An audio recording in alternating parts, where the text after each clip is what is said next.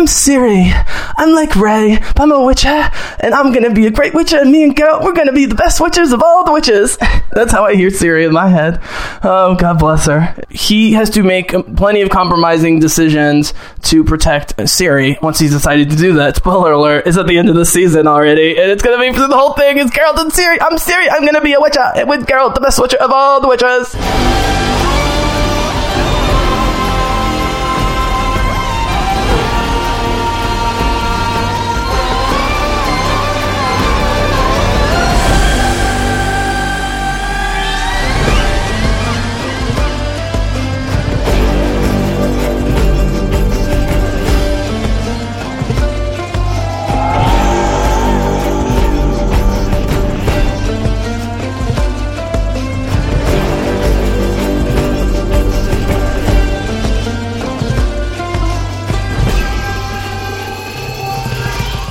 Bizzle. You called the Jesse James. Jesse, a.k.a. the Bizzle. Yo, the Bizzle, thank you. The Bizzle? Thank you, the Bizzle. Yeah. The Bizzle. All right, folks, we're here, baby. Episode 4. This is the one. This is the one. For people who are really not bought in, it's episode 6 of the Dragons. But if you really love fantasy and everything from Enchanted Forest to, enchantments over people to look like animals and not be with their true love, even while adding the violence and disturbedness of what's going on in Ciri's brain and Geralt's world with crazy queens and kings who are liable to do anything at any moment that they're not even prepared for themselves. What's interesting was I started my main critique basically in the last episode 3, where I started talking about this part, the Brokilon Forest part, and how they cut out Geralt, and also but how the meeting at the end is very short. Well, it is linked apparently, because since then, and this is why I wait a few days before doing episodes I love, because since the last time I recorded a few days ago, Lauren Hissrich, who I rave about as the showrunner and who's been amazing communicating with the fans and not trying to explain away to people here the Dryads. We'll get back to the Dryads. Much different portrayal, in my opinion, here than in the book. I don't have a problem with it, and the more Hissrich, the showrunner, explains about it, the more I understand the decision they had to make. But originally, Geralt was going to have some sort of meeting with Ciri in the forest like he does in the book, and they totally ignore in this series. They've never seen each other before the very last moment when they hug, and then they don't even do some of the great dialogue. But according to Hissrich, it's related. Because of time and the way the stories were being told, they just couldn't figure out a way to get Geralt into the forest that would pay off to either the casual audience or the hardcore audience. If she runs, kill her. Right? This is jumping to the Dryads really quickly. This is the most menacing the Dryads are. And it's mostly, you can almost be explained away in Ciri's head, but because we're doing a little more Disney princess here, we wanted to have an epic adventure, but not have a non-traditional bad guy, hence the different version. Ooh, man, is this middle-aged black woman beautiful? Damn, woman! She's got to be like 45. Stunning. You are in Brokilon Forest. Okay, so there's definitely some sort of Wakanda-ish. It's not just because it's sort of... I love the theme. There's some Wakanda influence in the Protectors of the Dragons in a few episodes. This is something different. And it's important because... I'll get back to the critique that's really a non-critique. It swallowed the whole village. I just know who's listening to this. And I'm already laughing. Okay, we'll get back to the Dryads. They're less menacing and less interesting and less important here than the books. That's fine. But getting the admission that they thought hard and still maybe regret not having the meeting between Geralt and Ciri, and then they split in the book, and then the whole world burns to the ground, and then they're like, fuck, we need to find each other, and they find each other miraculously, just like the end of this. I was ultimately okay with this much more minimalist portrayal, which I've already commented on even before Hissrich's comments, and I'm thrilled that they were at least thinking about it. Yep, I hear you. Yeah. Stingy with the details. Oh, man. Jeskier's so great. He's fine. He had to be David Tennant-y, Doctor Who, at times, but also in some ways sober. You're scared, covered in blood and guts. This is great. Silky more guts. A good way of killing a monster off screen. So yeah, the Dryads. We'll get back. Going there, they're already making a joke of the amazing song. Everyone's singing it, and they're throwing him all sorts of stuff. It's covered in blood.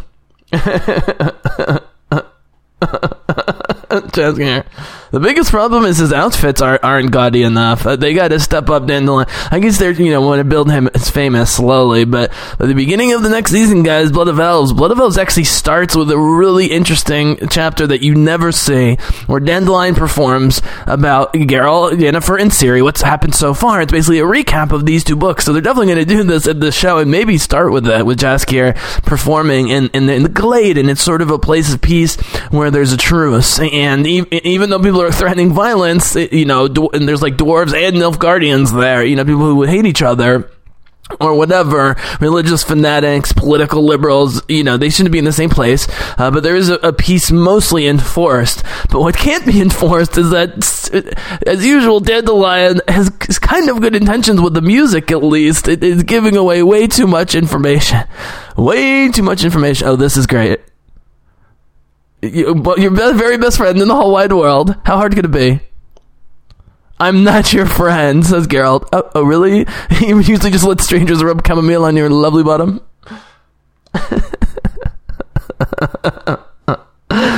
This is exactly how they should have played it. In the book, it's always Geralt is wiser than Dandelion, but Dandelion's few moments where he actually is right in, like, the Essie story, which is so heartbreaking. It's like the one woman he briefly loved other than Yennefer, and then Essie dies sort of off screen. Is particularly memorable because the whole time Essie and Geralt are dancing around the fact that they like each other and should, why not sleep together, because they might never see each other again, and they end up not. And Dandelion has the long view of a poet, and that's in both the romance, and he yells at both of them. And Essie's a sweet little cute thing, and that's part of Geralt's problem, is like she's almost Ciri-like in sort of how fragile and delicate she is or whatever. And Geralt's very protective of that type of personality, as we'll see with Ciri, but Dandelion is like, you're both being idiots. Geralt, here's why you're being idiot. Essie, here's why you're being idiot. Just fucking sleep together. I'm gonna go fishing for a few hours. And that's exactly what happens. He goes fishing, they look at each other, and then they sleep together, and they have a wonderful night, and then they part the next day and never see each other. And then Dandelion writes a song about Essie. I'm not making this up. Dandelion, on his own, writes a song about Essie that he never plays for anyone other than himself, and that even not that, because it was so heartbreaking, because she dies of, like, young, healthy woman a couple years later dies of, like, dysentery or the plague or something like that. Here's Jaskier still being hilarious despite my babbling. Okay, so look, this is maybe my favorite story of the first two books, because it's all about Ciri, but Ciri's not there, and this story is the literal and figurative conception of Ciri, and the conception of the Ciri prophecy, accidentally, by a combination of this guy, Mousesack, and we'll get back to Geralt, and the mad Queen Calanthe. Right, he's famous, and it's all because of Dandelion. That's what a sad silk trader. Mousesack. So Mousesack being, there it is. They're the Vikings. They're Vikings mixed with Scots, I suppose, or the Skelliges. This guy's so great. He starts off as just totally, you think a drunk, cocky dumbass, but Mousesack is so powerful, and these two form a huge bond. It's really more because of these two that Ciri ends up ultimately, again, somewhat by accident in the beginning, and then with great intention, it almost doesn't happen. There's Ciri's beautiful, beautiful mom, Pavetta. This actress is just stunning. I said this in the trailers. There's one point in the trailers where they show Pavetta very briefly, and they frame it so it looks just like Ciri, and I told people, I'm like, look, if you're not familiar with the material or you've been seeing this trailer a lot, that's actually Pavetta, Ciri's mom. And so I felt at that point, when we've seen shots of dancing in what looked like a wedding with what looked like Queen Calanthe, which we'll get to, But this is so bizarre and memorable. You combine, the hedgehog, all the weird suitors, the tension, and then Pavetta's, Dark Phoenix display of angry, confused, fearful power. And then these two guys have to work together in numerous ways magically to prevent it or stop what's going on. Dandelion is not the one to bring Geralt here. Dandelion is not here in the original. But as soon as let's put it this way. I would have put Dandelion in here, and I would have been mad if they didn't. This would be the one change. There's no reason Dandelion, in terms of the books, would it be here other than this chapter comes before his. But in terms of the timeline, where it's still a series of short stories that are well before Ciri in The Last Wish, this is taken from A Question of Price, I believe the fourth major chapter, The Question of Price, in the Ciri prophecy, but it's already bizarre in the books, but to make it somewhat funny actually adds to the bizarreness and the tension that's coming up, because you think this is going to be mostly a comedic episode, but it just gets totally nutso. But here's the thing I hope translates, is they're fighting in this episode and the next episode, and then briefly before Dandelion almost dies in the next episode. This is going to keep happening. I know they have the bro fight. Oh, here's Queen Calanthe covered in blood. So cocky. Beer. Okay, so this is important. Apologies, noble sir. She's so great. She's easily the MVP of this season for me. I knew or expected everyone else to be great. This woman playing 2 or 3 different ages of Calanthe. Okay, so this is very subtle. So she had this daughter, Pavetta, with a husband who's now dead. But there's a number of men who are actually suiting her, even though she's the mom, she's the MILF. Sorry, she's the hot mom. Pavetta is gorgeous, but many of the older men are just in love with her, especially from Skellige, because their two cultures are not necessarily related blood-wise, although that's probably the case. Here's just straight Renaissance music, which is what they should do with Dandelion leading the bands. Look at Pavetta. Look at that face. She's like Claire Danes' second cousin. The Claire Danes from Stardust, not from Homeland. Yeah, and again, the tension between these two as mother and daughter at a really weird wedding scene you can feel it through the books. They don't necessarily talk about this explicitly, but this was the way to describe all the different suitors, what's going on. And Calanthe is going to push hard for the Skelliges because they're already allies. But what happens is the older Skellige, good-looking, tall guy, who we know is sort of Ciri's adoptive grandfather from the first episode and then gets killed in the battle, and it's Calanthe's husband, but not ruling. They hook up here, basically. So not only is this the physical and metaphysical and sort of poetical conception of Ciri and the Ciri prophecy involving all these characters who we've seen on screen already, without Dandelion detracting, but helping make it funny. And so they're even improving the episode in terms of for television. Unbelievably loyal, though, to the way it plays out, step by step by step, and the craziness increasing, and the unpredictability, and Queen Calanthe's unpredictability, all is straight. I know I keep saying this, but I'll keep saying it. It's straight from the books, and there's no reason to change it, because it's absolute gold in the books. So I'm going to hold off on the Dryads a little bit for now, because it's beautiful, and you've watched it, and you should keep watching it. Ciri, again, being Princess in the Woods, has to do a lot of subtle stuff. Oh, here's her buddy. Right, so she didn't even notice, as seemed obvious in the last episode. She was so under the spell of the forest and the Dryads. Ouch. It's not how you're supposed to get the arrows out, guys. That's okay.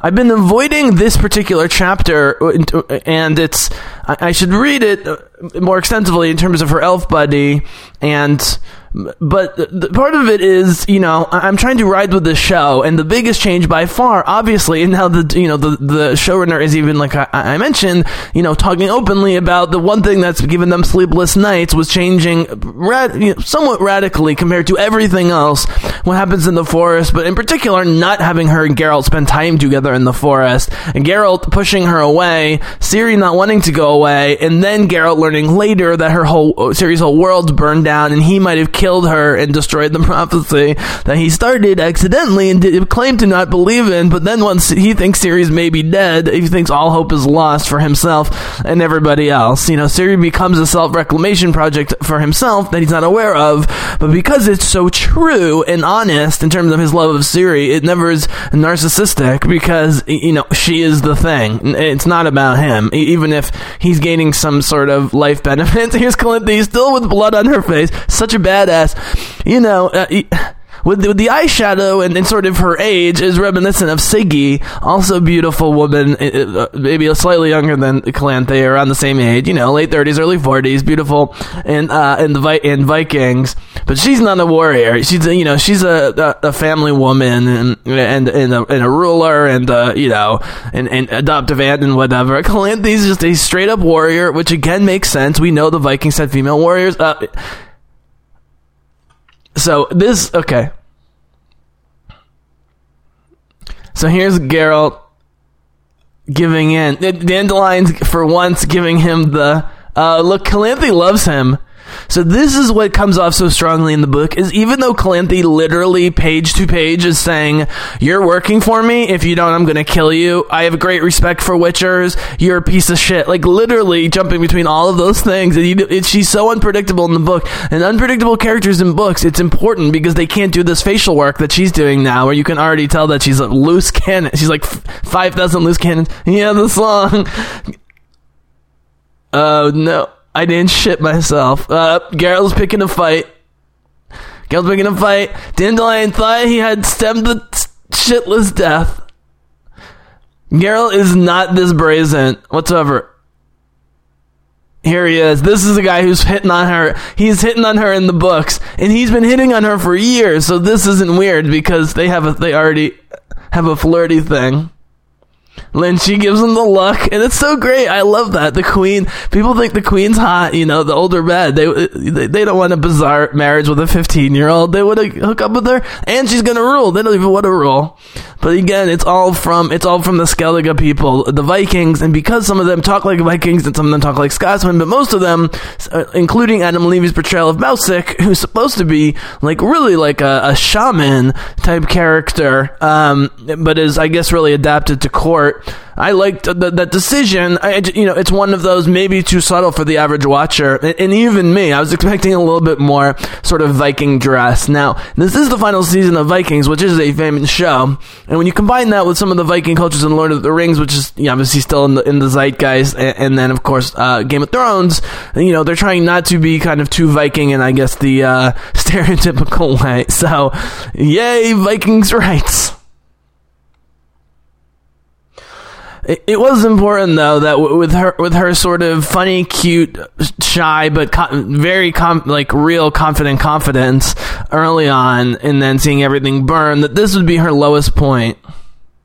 So the main thing that with the Dryads is, for their own reasons, they have to decide whether to let people go, to kill them, or to try and make them Dryads. Dryads aren't necessarily a species. It's more of a cult.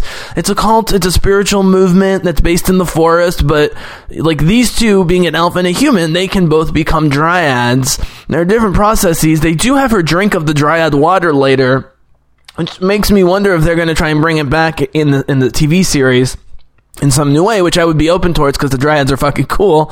And like I said, like the Bendu in Star Wars or the Ents in Lord of the Rings, they are nature creatures. They generally don't give a fuck about either side. When push comes to shove, they will grant wishes of Geralt. And part of the reason Geralt has to, from a storytelling standpoint, be in the woods in the book, how that's sold. Oh, look at this shot behind me. Everything looks like a Disney princess shot with Freya Allan as Ciri. It is redonkulous. All right. Here we go. She was so impressed. So it's more so in the book, Calanthe invites.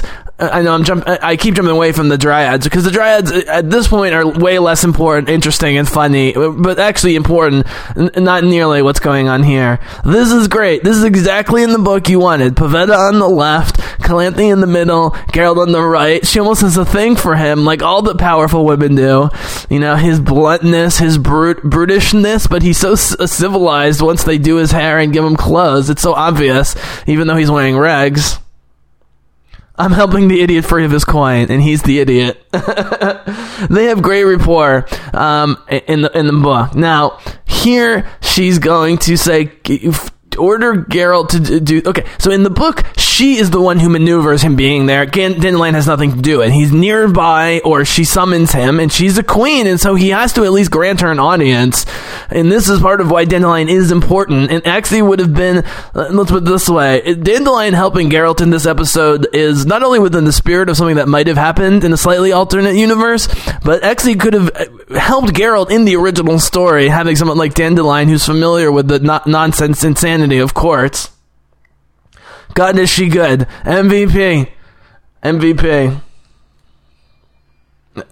This is great. Nilfgaard tries to come with their black outfits, who everybody hates, and the Scots and the Celts are just saying "fuck you" to the. Oh my God, Calanthe, Queen Calanthe. This guy starts with a very passionate delivery and then talks about his seed going into her 15-year-old daughter. And I am one of 5 brothers with no sisters. My potent seed inside Pavetta, oh lord. Pavetta's horrified, looks at Calanthe. Calanthe goes, and this isn't going to happen. But I have to be diplomatic. Suggesting the Jewel of the North. Jodie May, she is unbelievable. She's so good as Calanthe, and she's this good in the book. So she's the one who maneuvers Geralt being there. And so she comes off as so much smarter, obviously more manipulative at the book. This was, again, with Dandelion, it made much more sense that he would accompany, and yet she's not 100,000% surprised that Geralt shows up. And that's probably part of why Dandelion was invited, because of the chance that he would bring the White Wolf with him, because he made the White Wolf famous, and the White Wolf made him famous, and so on. All right, here's the next suitor.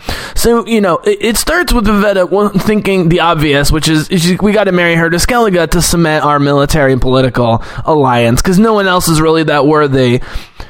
Okay, this was a side story that it was just like keeping Yennefer involved on the surface. But guys, even though the 2 transformation episodes were very dramatic and Anya Chalotra acted her ass off, this is the first one where she's acting as super powerful and super beautiful, but flirting with super evil Yennefer.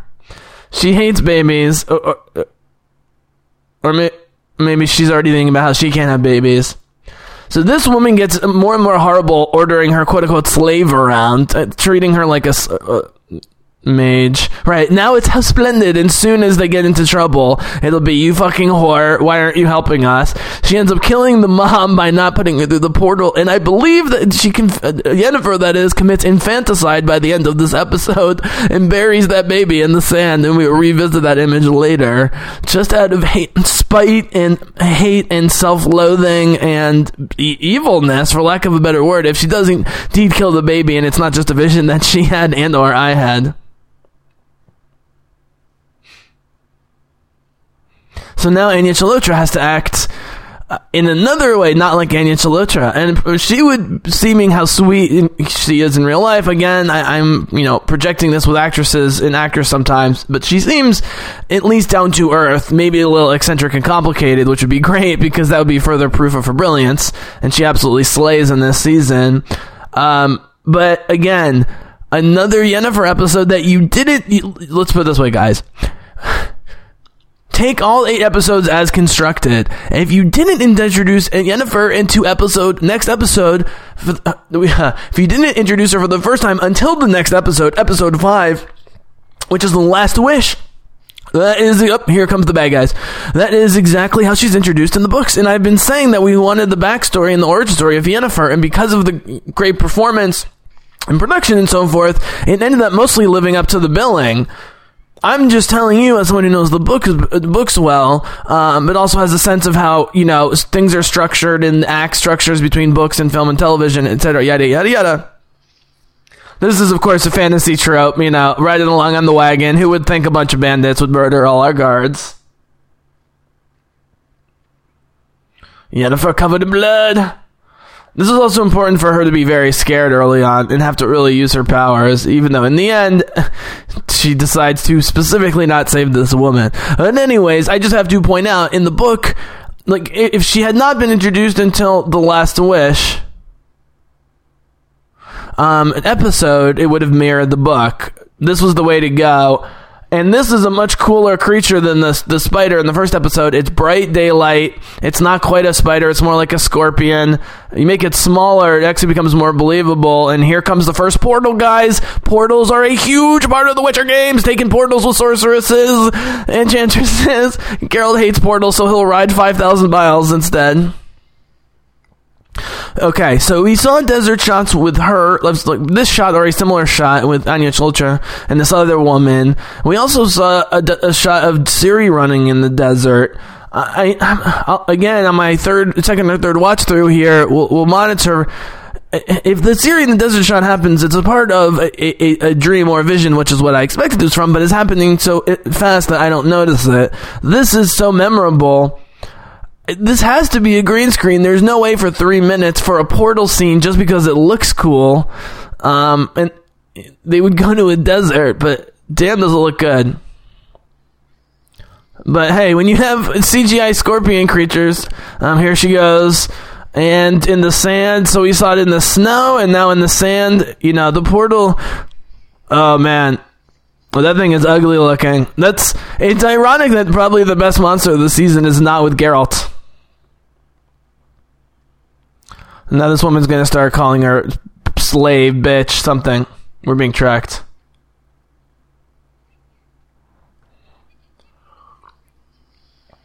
I mean, this is another thing people haven't quite realized about The Witcher, because they haven't fully revealed it yet about The Witcher, which is, not only is their magic system more powerful and advanced, at least on paper, or in theory, than most fantasy series, and is actually used quite a bit if you take the games into account.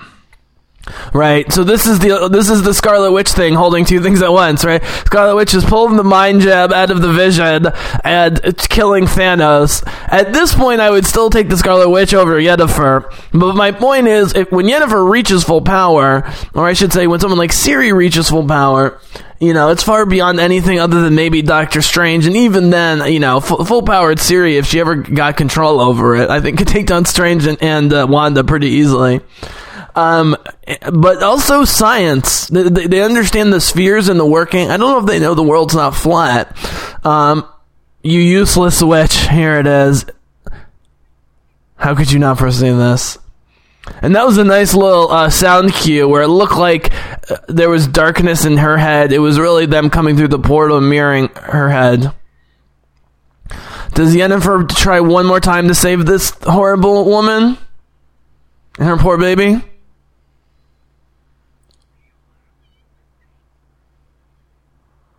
So she leaves both of them, and I think she comes back for the baby. I do remember her doing this in the first viewing and being like, yep, this is totally what Yennefer would do, or young Yennefer.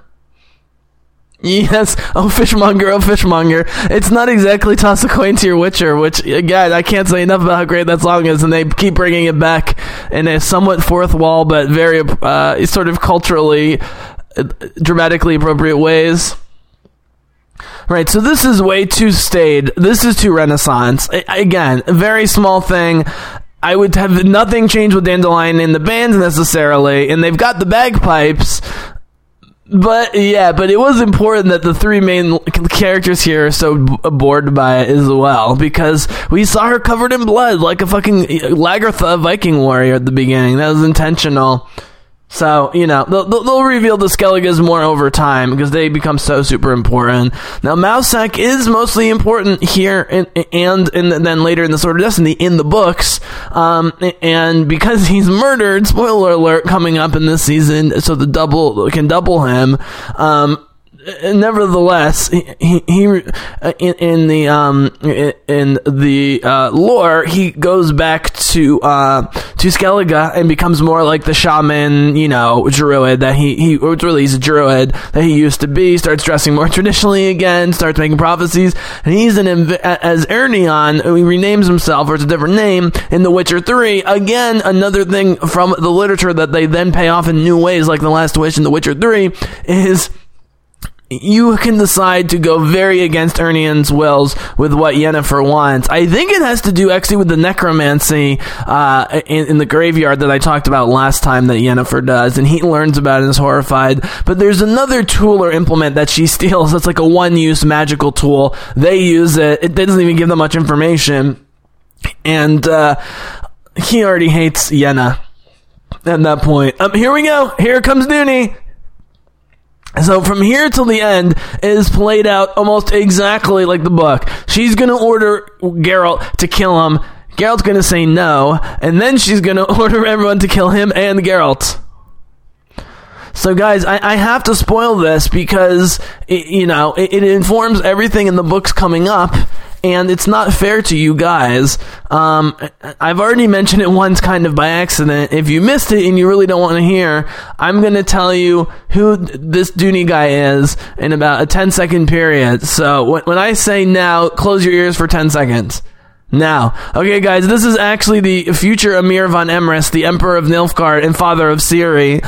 It's unknown how good he is at this point, but Pavetta dies, he fakes his death, comes back as Emperor. This is great makeup. They felt so confident about this. This is like X-Men, 5.0. Like what they do with some of the X-Men characters. But he's quite beautiful. They had to make him look attractive even for what he is. Kill him, whatever the price. This is no monster. So in the books, they have more time to argue this thing before it actually happens. They have a whole philosophical argument before this craziness happens. Slay this beast! Oh man, here we go. Dooney knows how to fight.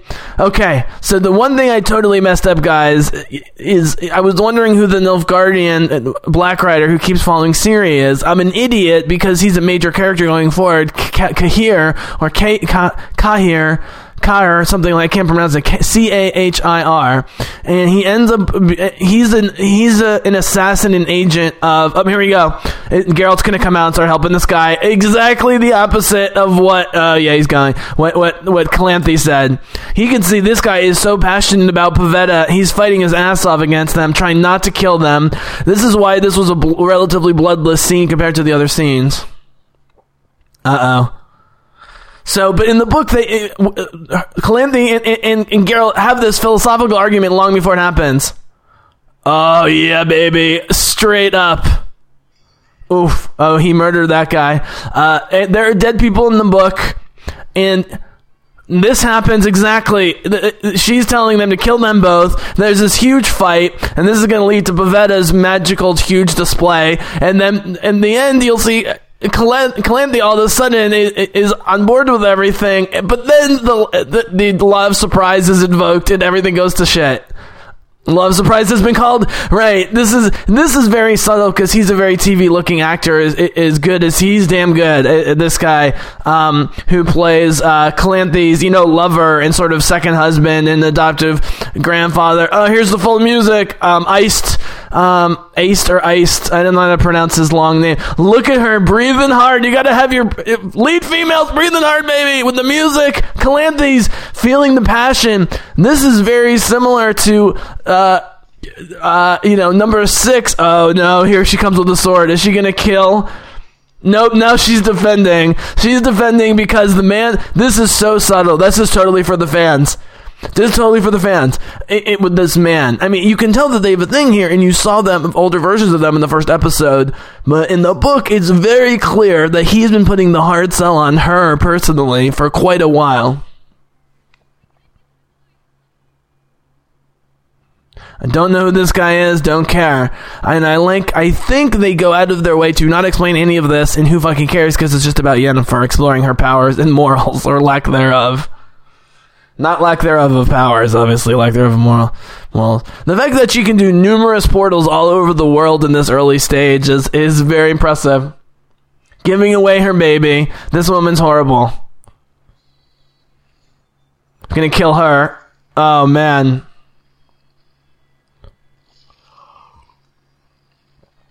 And I wonder, is Yennefer just late, or is she just not, or is she just waiting?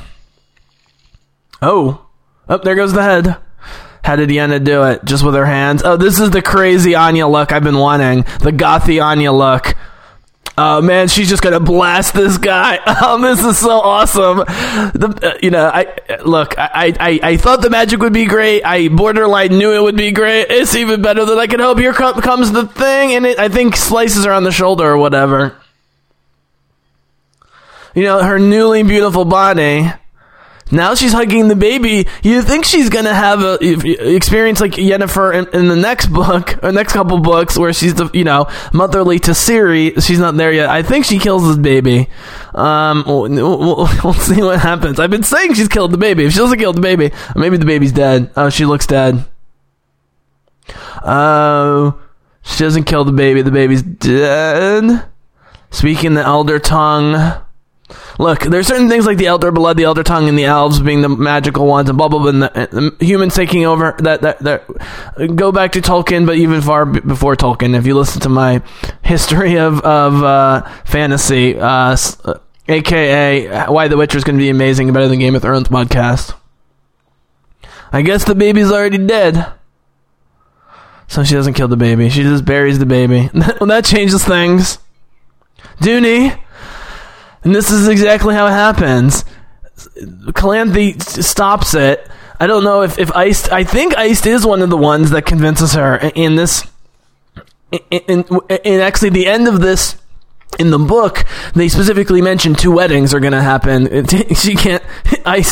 Iced from Skellige, who's in love with Calanthe. Oh, here's Calanthe. She's trying to... This is like Vanessa trying to process Deadpool at the end of first Deadpool when he takes the mask off. He's like, okay, maybe after a few shots up of whiskey. He bows. So it's unclear whether... You know what? Fuck it, guys. I'm sorry. I got to talk about it. This guy...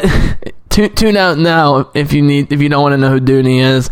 But otherwise, it's going to be a surprise that's not interesting when it happens. Is that he here, I think, is still thinking like a good guy, feeling a good guy. But then him and Pavetta supposedly die at sea, and then he comes back as the Emperor of Nilfgaard, who wants to find Ciri for nefarious reasons.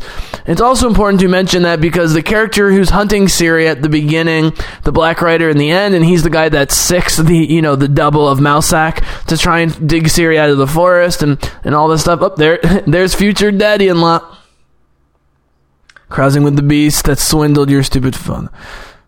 This is no swindle, right? He did save the life. Yeah, he did. So Dooney in the woods saved the father.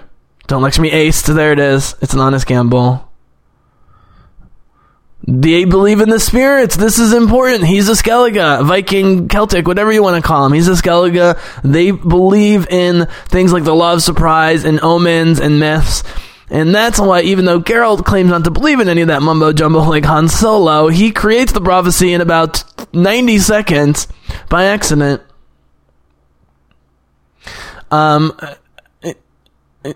And that's why, but also because Ciri is, part Skellige in a number of different ways. The Skelligans are very, or the Skelliges, I should say, are very defensive of and love Ciri. And so, of course, Geralt and Yennefer have to support them. And I was going to say was Mousak, for whatever reason, really hates Yennefer.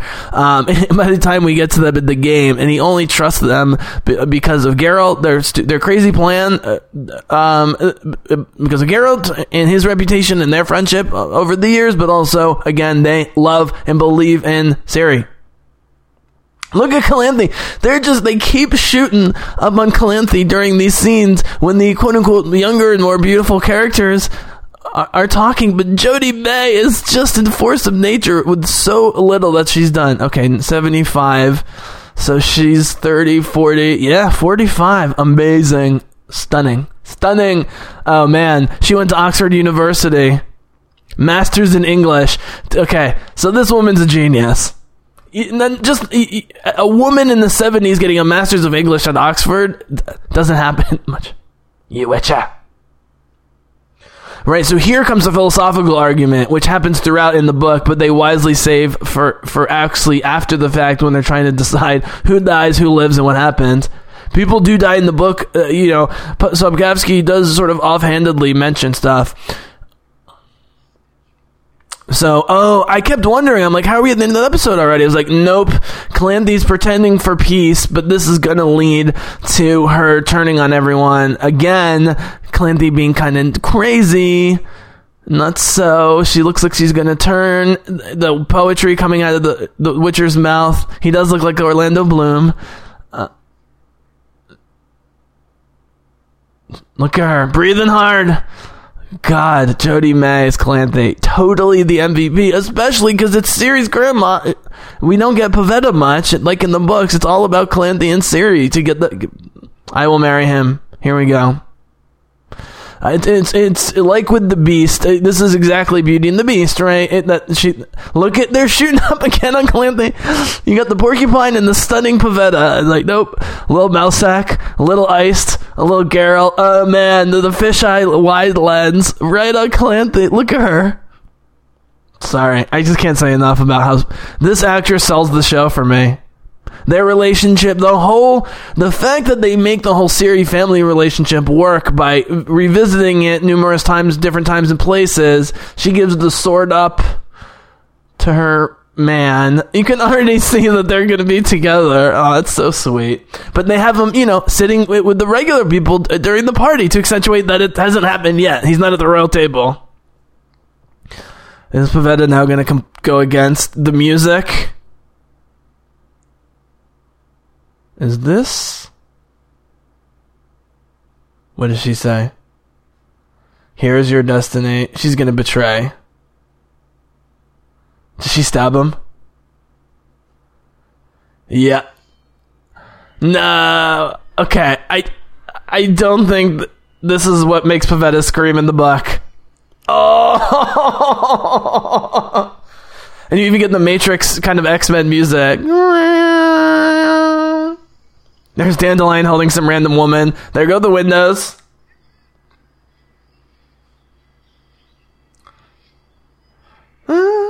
Here comes the Witcher music. Oh, look how beautiful this is. This is the thing, is they talk about this imagery in the book, but to see it manifested, this is why you make the TV series, guys. This is it right here. If you are not in right now in season 1, episode 4, Banquets, Bastard, and Burials, with the love scene and the music, but the violence and the magic as it spins the camera on Geralt's watch, and she's speaking the Elder tongue and everything slow motion for them. They're coming off the floor, so now there's Wonder Woman stuff. Oh my god.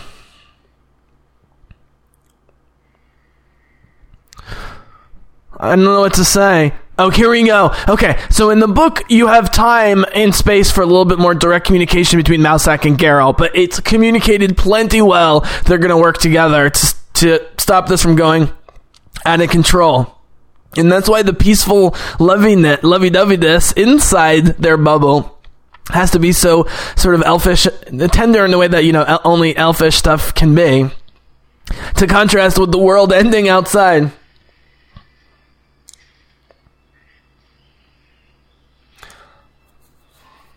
Yeah, in the book, it's just kill him, the guards rush, and then Pavetta's thing. So here we get the kill him, the battle with Dooney, and then Geralt jumping out to kill them, that battle, and then we get Pavetta trying to kill him directly herself, but it's within the spirit, and we get more action, we get more magic. This was so smart in this episode to have Yennefer have a very cool side story that needed almost no exposition so they could focus on this. This is what I hope they'd done with the Dandelion story, but this is more important. Here we go! Oh, here comes the Druid, yes! Oh, Mousesack is so fucking cool. Oh, look at them spinning! The full-on Witcher music! This is so epic! I'm watching on my little MacBook Pro and it's epic. Geralt and of course, the magic users are little able to, if not resist, then at least hold their ground. And Mousesack and Geralt. Do they make Mousesack do all the stuff? No, they don't. They don't actually communicate. They work like teammates in the book. They actually look at each other and say, "Now do this. Now do this." There goes the yard sign. Boom. Right. So I think if we want to science the magic, essentially what happens is, without looking at each other, but knowing their powers, I think Mousesack knows that Geralt's going to throw an Ard, and so he's already creating like a sort of debuff bubble for the madness so that the Ard gets through, or enhances the Ard, or they work in conjunction by accident here. In the book, they work together. Who cares? That was amazing. This guy's spectacular. He doesn't look like Zach Galifianakis, but why not? He's fucking Mousesack. He's quite celebrated in the book, too. Everyone loves Mousesack. Do you believe in destiny now? Right. So they give some of the stuff to Ice that maybe Mousesack or Geralt have in the book, but in their attempt to do what Henry Cavill suggested early on, which was to always err on the side of fewer lines for Geralt as opposed to more, because he can be quite pedantic. Things being pedantic in The Witcher occasionally is something I want to talk about, because I think it's a strength of the series that's been used as both a critique and a praise. A thing that is praiseworthy is the pedanticness occasionally when it comes to morals and so forth. I would argue it's only pedantic compared to like Game of Thrones in works of pure nihilism. So here's Calanthe. She sees it. She knows it. This is the thing. I'm not a mutant, but I know you are, and I worry for my grandchildren and their children and their children and so forth. Geralt's taking it all in. Mousesack's like, I like this guy. I like this man. And it's only because of Mousesack knowing how volatile both Geralt and Calanthe are that he's able to maneuver Ciri surviving and getting away. I wish they hadn't killed them to have the double in the woods, because that doesn't happen in the book, and it's not my favorite type of mustache twirling action. But here it is. Right, after multiple attempts to try and murder the guy, she saw the display of power and the love, and she can't resist because she loves her daughters and her granddaughter. I mean, loves her daughter and granddaughter. We only see her with Pavetta for a short amount of time, but this is what's so great, is you think it's going to be a happy ending. And then they say, and then in the book, the Linus, yes. Right, and this is the promise of support from Skellige. Queen Calanthe is, agree to my proposal of marriage. Oh, they do get to it. Yes. 2 marriages. Happy ending, happy music. This is so Witcher. Because there are happy ending stories, but there's always a catch. And Calanthe thinks against all odds with this porcupine, and it's important that they embrace him as the porcupine, and then he's going to turn into the, fairly good-looking chap, I suppose, who's a real chap. Redness with Ciri. So you think that part of the story is almost wrapped up, other than how are we going to deal with the porcupine for a son-in-law and the father of our grandchildren. But then they learn he's already fathered the grandchild Ciri here. And then Geralt, almost as a joke, says, oh, well, I'll do the law of surprise too and take your child, ha ha ha. Now in the books, he's cutting off ears. This is the anti-elf stuff. She's having a vision of all the... That's why a lot of the dryads are elves and related creatures. This is what they're doing. So people are complaining about the Nilfgaard armor. We haven't seen enough of them for me really to care or notice one way... Not care, but notice one way or the other. So again, I'm saving the dryads. So much to talk about with the wedding. So in the book, in the scene that's coming up, there's 2 offers of gifts. First, Calanthe says, "I'm in charge. What do you want?" And he says, "No payments needed other than your friendship," which of course she takes away from him numerous times after that. But whatever, your friendship and green sash, remind me of your beautiful green eyes. When the green eyes, even more than the blonde hair, the green eyes would identify the female line of Cintra. And she says, no, take my beautiful emerald necklace instead. I'm a queen. I can afford more than a sash. Take the necklace. And Geralt's like, thank you very much. But then Duny, who had already tried to interrupted the queen, and at this point seems like a great guy, which is why I need to reveal that he's a mirror, because there's nothing inside the main lore that explains how he survives and or survives the accident at sea with Pavetta, which kills Pavetta, fools people into thinking he's dead. So was it an accident and then he decided to quote unquote stay dead, or was it planned all along? Is he a bad guy even up here when we see him? And so anyway, so after the necklace is given, Duny, who's already interrupted the queen numerous times, which you're not supposed to do. Oh, here's Yennefer and the dead baby. She didn't kill the baby. Sorry, Yennefer. My bad. She couldn't do it just for the optics of it. So what, does she think she's gonna die too? Is she even taking it on herself that the baby's dead? Yeah, I'm sorry you didn't have a life. I think I was just so convinced that Yennefer at this point would be so super evil openly that she would do something like kill a baby. And I was more focused on the wedding stuff, but this is important that she did lead to that poor woman dying, and maybe to this baby dying, actually. I mean, she is responsible, I guess, ultimately for killing the baby. Just not as directly as I thought.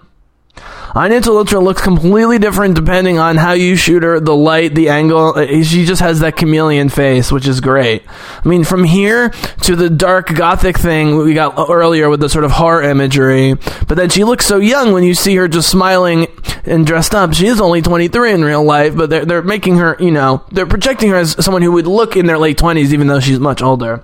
But anyways, so in the books, Duny offers Geralt anything, and Geralt says law of surprise. In the book, it's a little bit less played for laughs. It's nervous laughter here. I love how they play it here, where Geralt says it offhandedly about the law of surprise.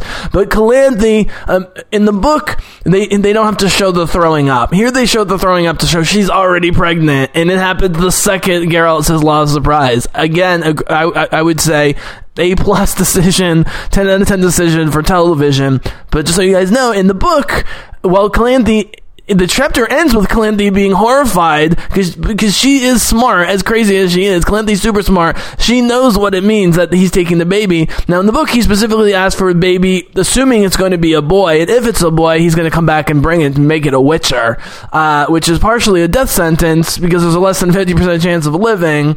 But Geralt has a vision. Here, it's more accidental, like the spirits are speaking. Right. This is when I wasn't. Yeah, this is my second watching. I was doing stuff and I had the subtitles on and I was watching the imagery and I'm going, oh my god, she's burying this baby alive. I'm so sorry, Yennefer of Vengerberg. I should have never doubted you that you're not this evil. Or I should never. Yeah. And so, anyways, the end result of Pavetta being horrified, and the one who realizes with that bloodline that he's taking that child, here it is, he still hasn't turned back to his form, to his human form. So what happens in the book is, so he's not a hedgehog between midnight and sunrise or something like that, and so at this point he's already turned into a human. And then dawn happens, and then is when they realize, not all at the same time, that he hasn't turned back into the hedgehog, thus the spell's been broken. And Calanthe is credited, at least by the Witcher, for being the one to break the spell by allowing this to happen. Are they really going to kiss? Oh my god, it's so gross. This show is totally bonkers. People, but the logic, especially when you read the books, the logic is, right. So here they're going for more of the straight Beauty and the Beast, immediate transformation upon kissing thing. And in the book, it has more to do with Calanthe accepting their union as opposed to any, oh, there he is. Okay, so they're definitely already making him look Nilfgaardian with the hair and the darker clothing and complexion, because they're from the south. They're like Southern Europeans. They are a little bit darker. And his Calanthe can't believe it. All of a sudden, she's got this great-looking nephew. And guess who was right the whole time but the Witcher? Oh, I didn't give you a Ciri this time. I'm Ciri, and I love Geralt because he's the best and he always takes care of me. I can't even channel Ciri. I'm too busy watching Pavetta. I'm Pavetta. I'm the delicate but powerful mother of Ciri. My greatest ballad yet. Right. I was trying to explain the next book starts with him giving away all their secrets. Here's the present. They didn't have time to negotiate over what piece of clothing or jewelry Calanthe was going to give her. I want nothing. They insist. In the book, Geralt says you must insist. It's like asking for forgiveness 3 times in Judaism. You have to insist.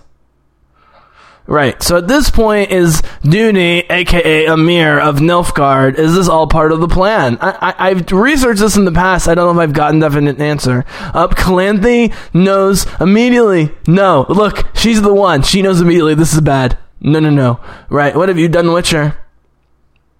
In the book, she says, "What have you done?" Or "What will you do, Pavetta?" Or "What have you done, Pavetta?" And it ends by saying, "Whoop! There's Pavetta throwing up. She's already pregnant." And everyone all of a sudden's like, "Whoa! Oh, that's the kid." Even Geralt, all of a sudden, I think they look at Geralt. Geralt. Fuck. He just leaves. God damn it. And now they can't take it back because fucking the Skellige, there's his sword. This is important, this exchange. Right, no idea how to control the power. I'm gonna stay.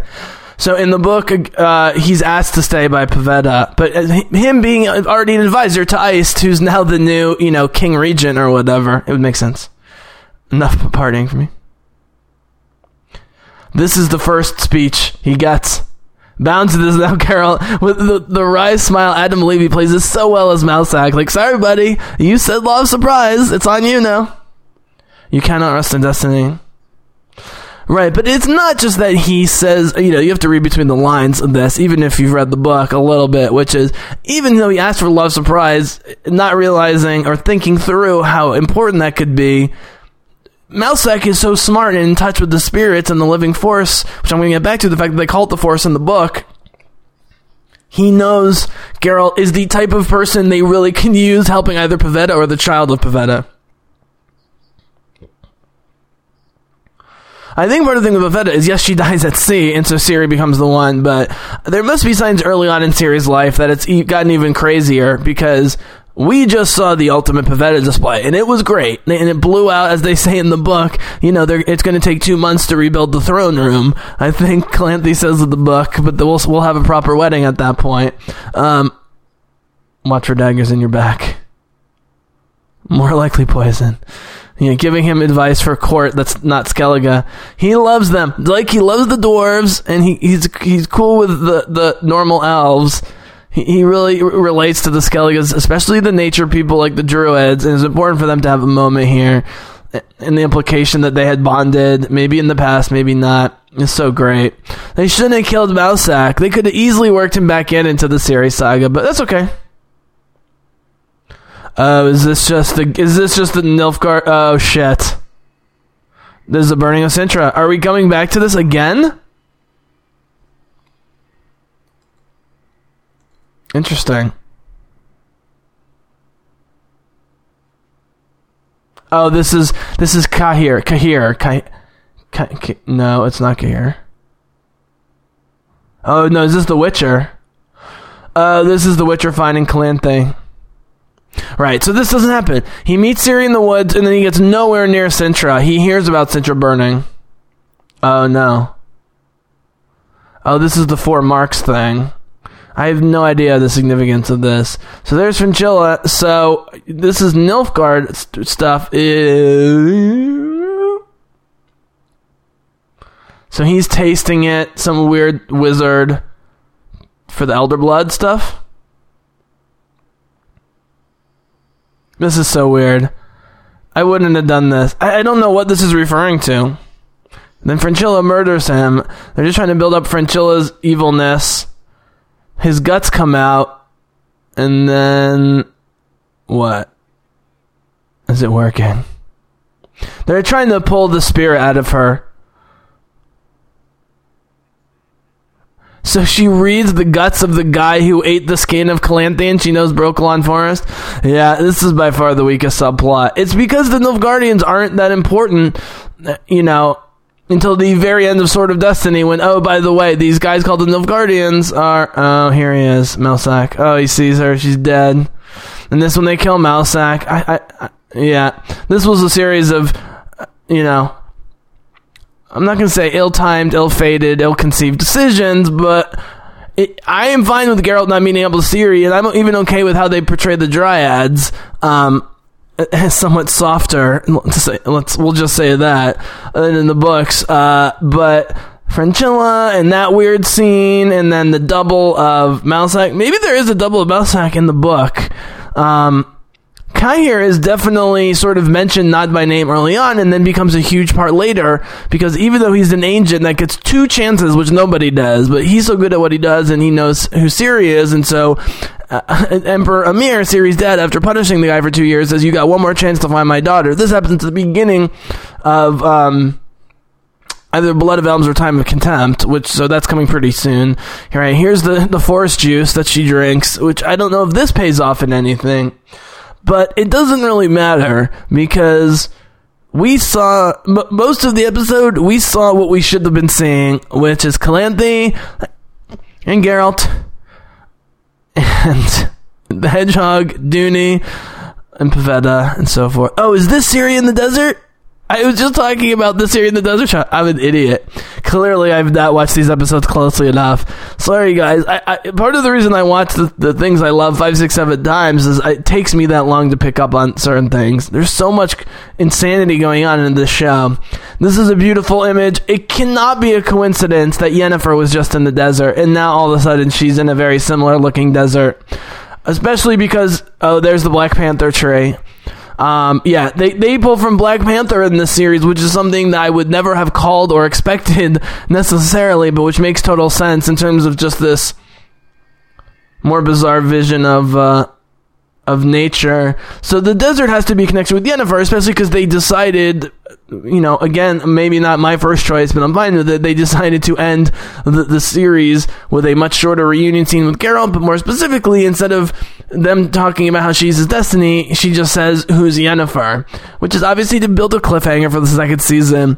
To me, there's a bit of a forced cliffhanger, and it'll be interesting that for all my praise, A+ness and 10 out of 10ness of the show, which I'm still maintaining because of how much they had to accomplish, it'll be interesting to see if by the very, very, very end, my complaint ends up being what it's been the first 2 times through, which is literally just the last minute. It's like the atrophication at the end of the good guys at the end of Infinity War, and the atrophication to the bad guys at the very end of Endgame Avengers, It's always the very end. It's hard to stick that landing. But by bringing Geralt to Cintra and being part of that horrible scene of murder and massacre that we just saw, helps build that stakes freshly and new. And because him and Ciri are both having visions of Yennefer at Sodden Hill, because they're sort of all geographically close, and now their destinies are coming together is the point. The point is, they nailed it, but they also thought about what could go right and what could go wrong in this scenario, and what could go right and what could go wrong in a more direct interpretation. But this was as close to a feel of, like, this chapter is so bonkers. The fact that they were able to stick more loyally to the feel of this, more so than anything other than maybe The Last Wish, which is the next episode. So the 2 most memorable ones with the crazy magic, that they stuck so loyally to the written material is super impressive. So, okay, thanks for joining me. I was super hyped because episode 3 is not my favorite. I'm not much of a horror guy, and I just wanted to get to Yennefer being Yennefer and the wedding stuff with Dooney and the Hedgehog, Pavetta, which is spectacular. So now we get Yennefer meeting Geralt. What could possibly go wrong with Dandelion in the middle? The Last Wish, episode 5. Thank you for joining me and for all the support this year and all the years. And considering it's very early in the morning on December 30th, this might be my last podcast of the year. So Happy New Year to you all. Thank you. And for now, the Bizzlecast is out.